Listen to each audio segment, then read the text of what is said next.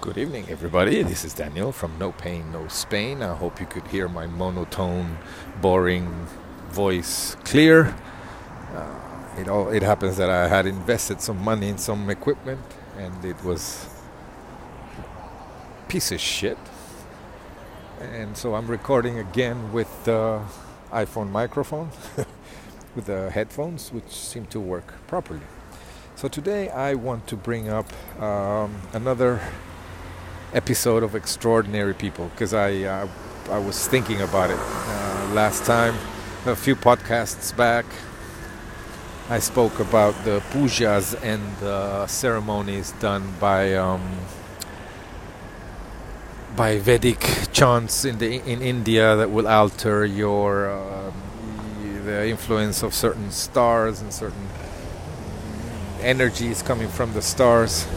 And well, I told the story. I hope you heard it. Hope it made sense. But nevertheless, it brought to my mind another extraordinary person that I've met in my life.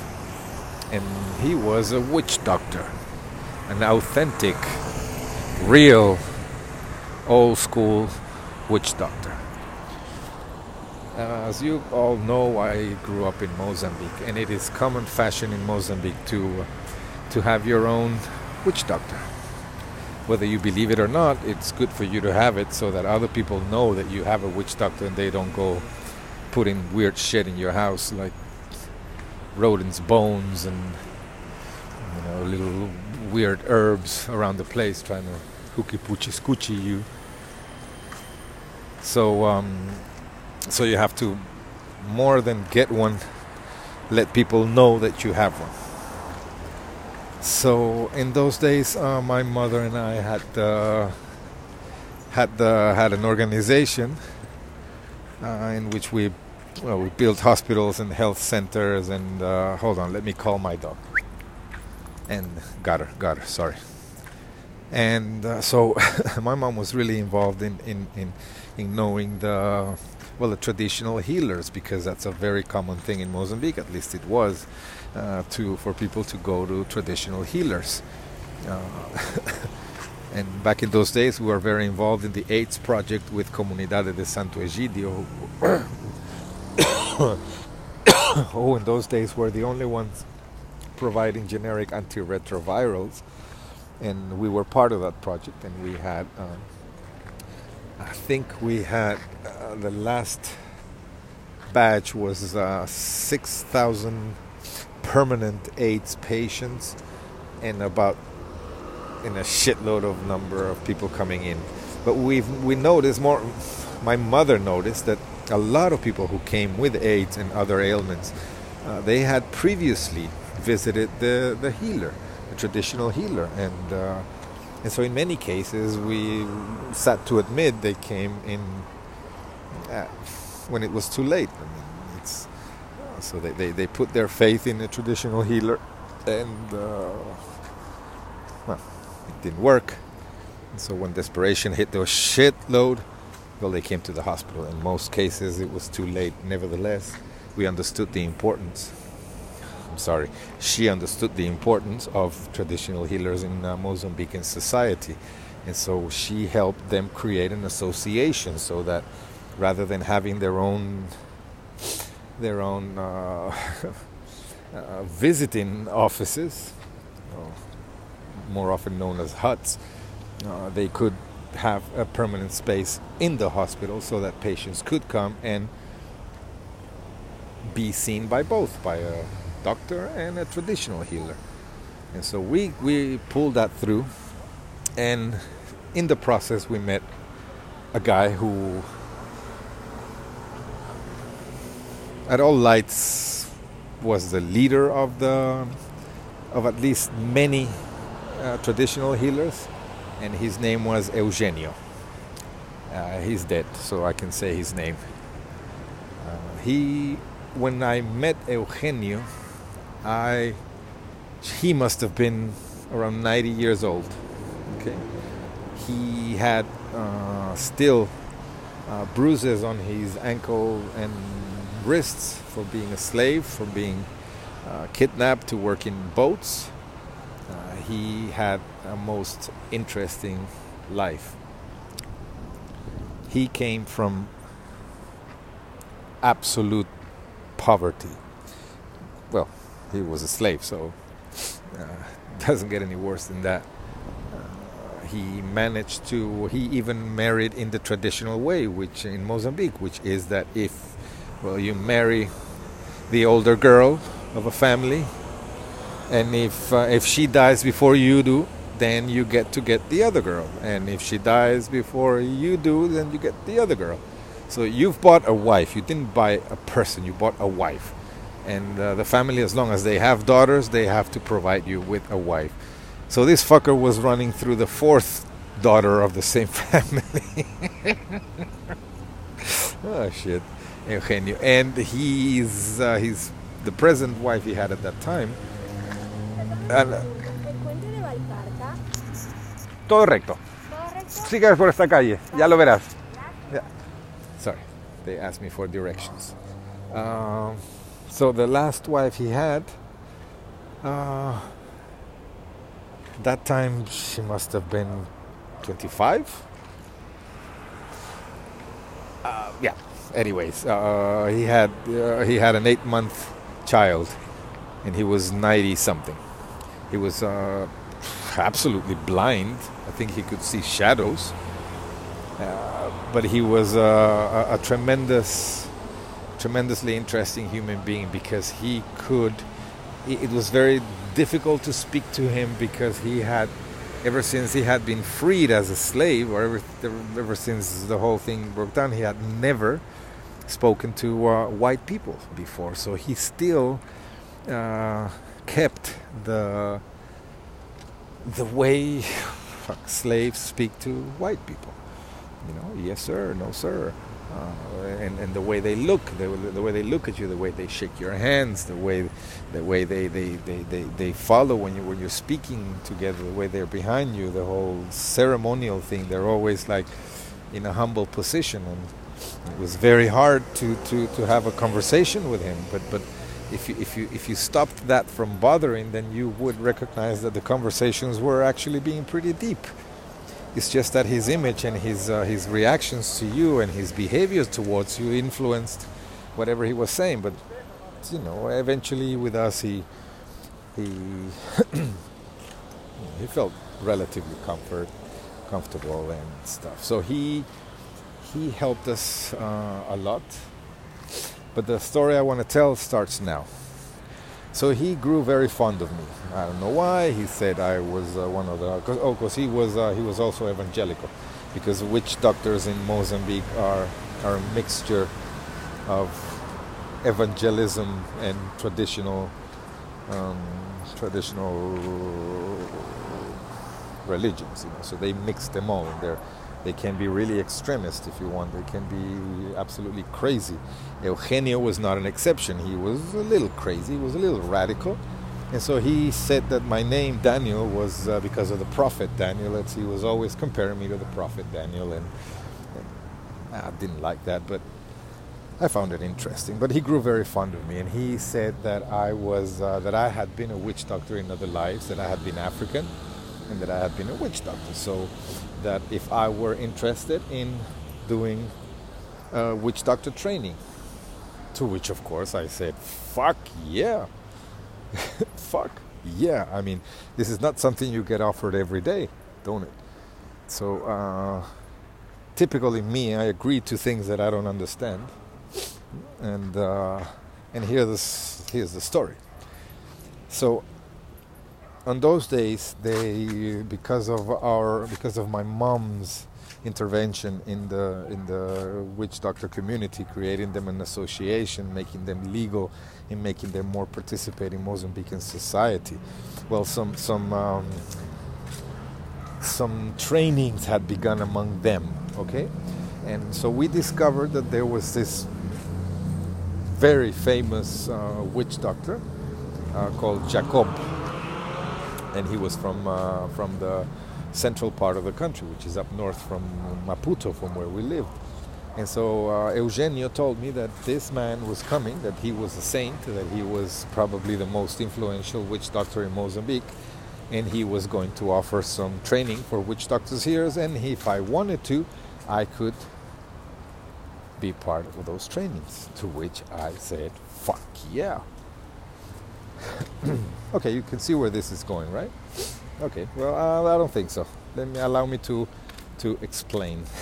So I asked Eugenio if there was some previous preparation, I don't know, some kind of fasting or some kind of meditation or prayers. And of course he gave me a lot of Bible bullshit and some Christian and evangelical prayers and all that, which I didn't follow at all. I should have, maybe. And so the day came, and Jacob arrived to the south, to Maputo. And so I was told where he was, and I was told to be there on such day at such time, and to bring a present. Okay, there's always presents involved in Mozambican culture. It doesn't necessarily have to be a big thing, but just something that shows your respect of this person. So I was told that I should bring a live animal, which immediately gave me the oh shit, you know. So I mean, what live animal could you take? Well, fucking chicken. That's all you think about it. What, a dog? You're gonna take a dog, a cat, a parrot, a rat? No, you take a fucking chicken, because if you know if shit hits the fan, well, it's still a chicken. You know, it's not that I really enjoy that shit, but it's a chicken. So I went to the local market, I bought a chicken, and it shitted all over my back seat. And then I understand why, because you could probably see her in the near future. And so I made it through. The address I was given was a really, really complex one. And once you get out in the city of Maputo, once you get out of the concrete area, streets don't follow any regulations. There is no urbanism. It's just a labyrinth of roads and well. But finally I made it, and the place was an open garden, very clean, very kind of well taken care of, and a little straw hut in the middle, in where there were some dogs, stray dogs, and some chickens, of course, and I think they had a goat or something. And so I stayed in the border, like you do in Mozambique. You don't go in, you just clap your hands, you know, for people to know you're there. And so a lady came out, and I said, and she kind of was very, very, very skeptical to see a white guy there. Like, she was like, yeah, what the fuck do you want? I said, hey, is Papa Jacob here? She goes, yeah. Oh, she said, you must be Daniel, the prophet. And she started kissing my hands, and she started, you know, saying prayers and touching my hair. And I go, oh, fuck me, man. Here we go. So, well, she took me to the hut. She didn't get me in the hut, but she said to wait. And so she went in the hut and called Jacob and said that I was there, and he came out. And when he came out is when I finally faced the whole shit. I'm like, oh, fuck. So, Papa Jacob was an immense human being. Huge. Enormous in every aspect. In size, in weight, in muscle, in fat, in everything. He was at least 2 people put together, or 3 people put together. Enormous. I am not a big guy, you know. I'm not a big guy whatsoever. I'm 176, I think. He must have been at least 2 meters tall, at least, but he must have weighed 120, 130 kilos. Oh, and I forgot. And he was naked. So, remember that? He was huge in every sense? Yep. That too.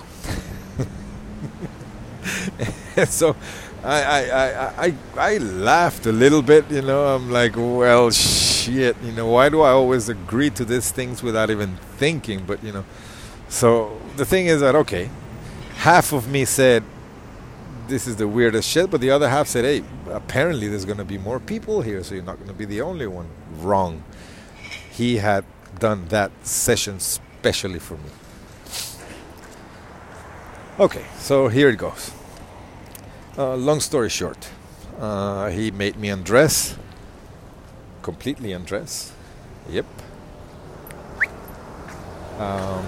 He made me sit by a bonfire inside the hut, and he gave me 10 different kind of roots and a grinder, a modern grinder, a modern grater, you know, the ones you use to grate carrots and tomatoes and all that. Very modern, like he just bought it in the supermarket, so it wasn't something traditional, but the roots were at least 10 different roots.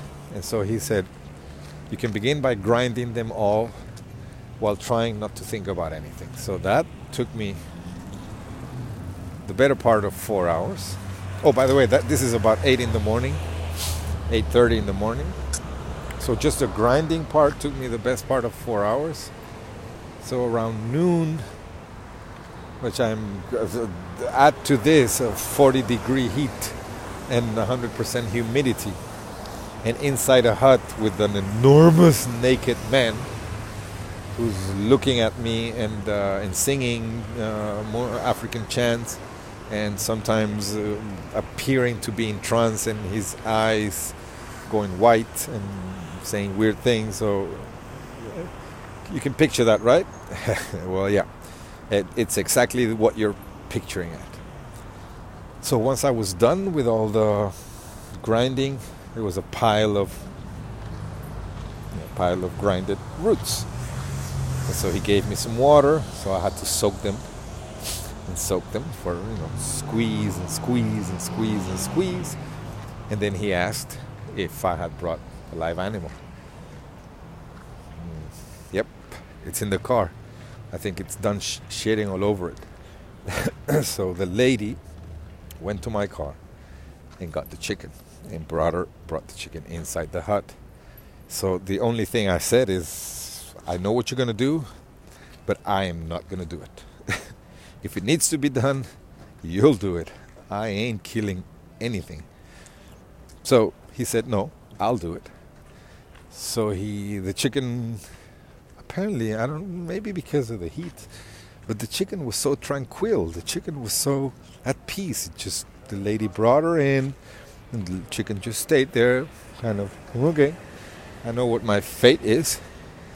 And so Jacob, in a matter of a nanosecond, had a knife in his hand, an old-fashioned, rusty, prison-looking knife, grabbed the chicken by the neck and sliced its head off like it was butter. Chicken didn't have time to go. So he cuts the head off and immediately puts the faces, the neck, inside the bowl in which I was soaking the roots. And so he starts squeezing the fucking chicken and blood spurting out of its neck. And I'm getting splashed by blood. But I've lost sense of dignity by that time. I'm part of the whole spectacle. I'm not shocked or anything. I'm more of the, yeah, motherfucker, let's fucking do this, something like that. I'm not scared or nothing. I'm just a little worried that I'm still in a very, very small hut with a very big naked man, and that I'm naked too. That's what worries me most. So once the chicken is squeezed out of all its blood, and I mean squeezed, there was fucking no drop left in that body. No, he threw the chicken into a corner, which I probably think they ate it later. I hope so. And so he said, no, go on, keep soaking it. So now there's blood clots, there's feathers, there's billies, there's this weird fucking fluids, not only blood, but weird fucking fluids, and I'm grinding and grinding. I mean, I'm soaking. So, and then he leaves, and he bounces his big dick in his legs just 5 inches away from my face. I'm like, oh, fuck me, man. Nobody take a picture now. So, and he left. He said, you continue doing this. So he must have left to eat, I suppose so. Then the lady came back, can't remember after how long, and said for me to stop and to sit down and wait. So I sat down, and there was sand and fucking branches and twigs getting into my butthole. It's dust, it's sand floor, it's not cement, this is sand. I'm very uncomfortable, I'm all spattered with blood. It's hot as fuck, and I needed a cigarette like it's no tomorrow. So she told me I could smoke in there. Apparently that's the least of their problems. So I lighted a cigarette. I felt a lot better. Iria. Sorry, my dog wants to go. And after a while he came in, and still naked, butt-ass naked. He sat really close to me, uncomfortably close to me, and with his huge hands, and I mean they were huge, grabbed my head. With one hand it would have been enough. I mean, if he put one hand on my head and he touched both my ears with his fingers. That's how big it was. But he put both of them, and he began singing. And singing in a very violent way, like demanding, like somehow pissed, somehow, and he was pushing my head, and he wasn't hurting me or anything, but it was sure making me uneasy like a motherfucker. So that went on for about half an hour, after which he said, okay, we're almost done. Because I thought it was going to be a training, but rather than that, it was an initiation. Eugenio had communicated to him the wrong impression of who I was and stuff, so he thought that I was already a sage and that all I needed was the initiation. I don't know. I didn't want to know. I just wanted to get the fuck out of there as quick as I could. So he said, now we go to the final stage, which I knew what it was. This is Mozambique. I grew up there. I lived for a long time there. I know. I go, oh, fuck, okay, just say. So now you go under that cashew tree outside. You take this water and you bathe with it. Ah, fuck. And it happened that this was around noon, the time when all the villagers nearby went to look for water. I don't know what social engagement they had, but this was the time that everybody left their hut to gossip or to meet with other people. And so picture in an African village in the middle of fucking nowhere, people going about their business, going with their baskets to go get some water or go get a chicken or go get some coal for the fire. And the first thing they see is a skinny white boy, bare ass fucking naked under a cashew tree, bathing with blood. Because the roots were, the dominant color was red. So this looked like the movie Carrie. So I said, well, listen, I thought to myself, I'm just going to throw some of it on me and shit. But he was very keen on that. He said, no. Just let me save some of these for later. So he took a little metal glass, iron glass, and took a little bit. And said, the rest you pour it over your head and you bathe with it. You soak in it. You just don't get wet. You soak in it. Ah, fuck. So I said, well, I'm here, and nobody's ever going to see me here. Well, the whole fucking village did. I probably still remember. This was a lot of years ago. Probably still remember the white stupid guy was bathing with blood under the cashew tree.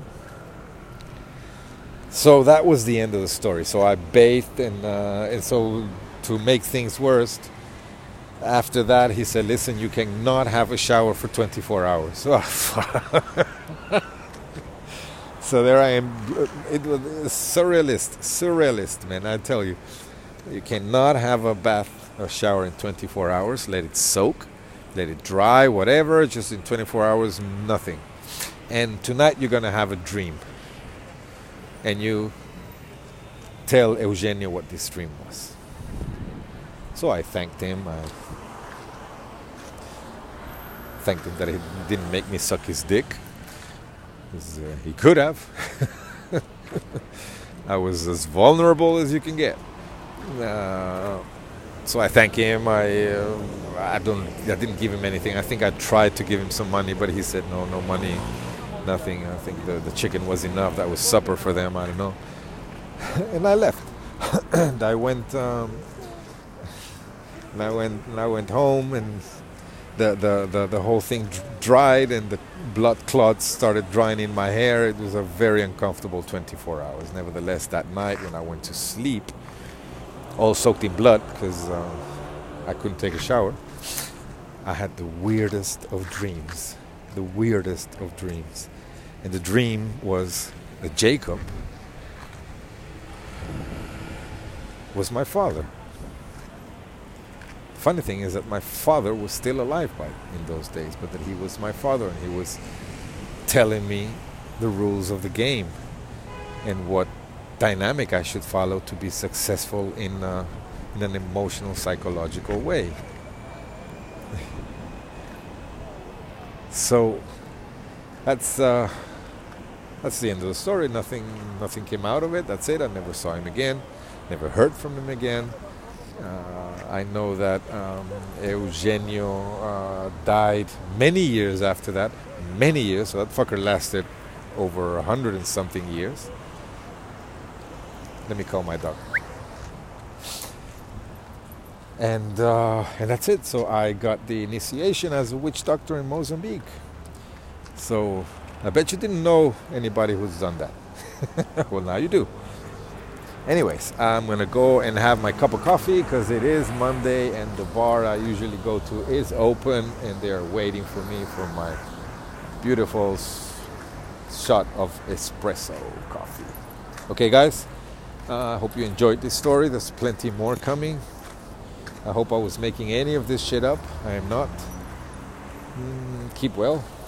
Keep safe.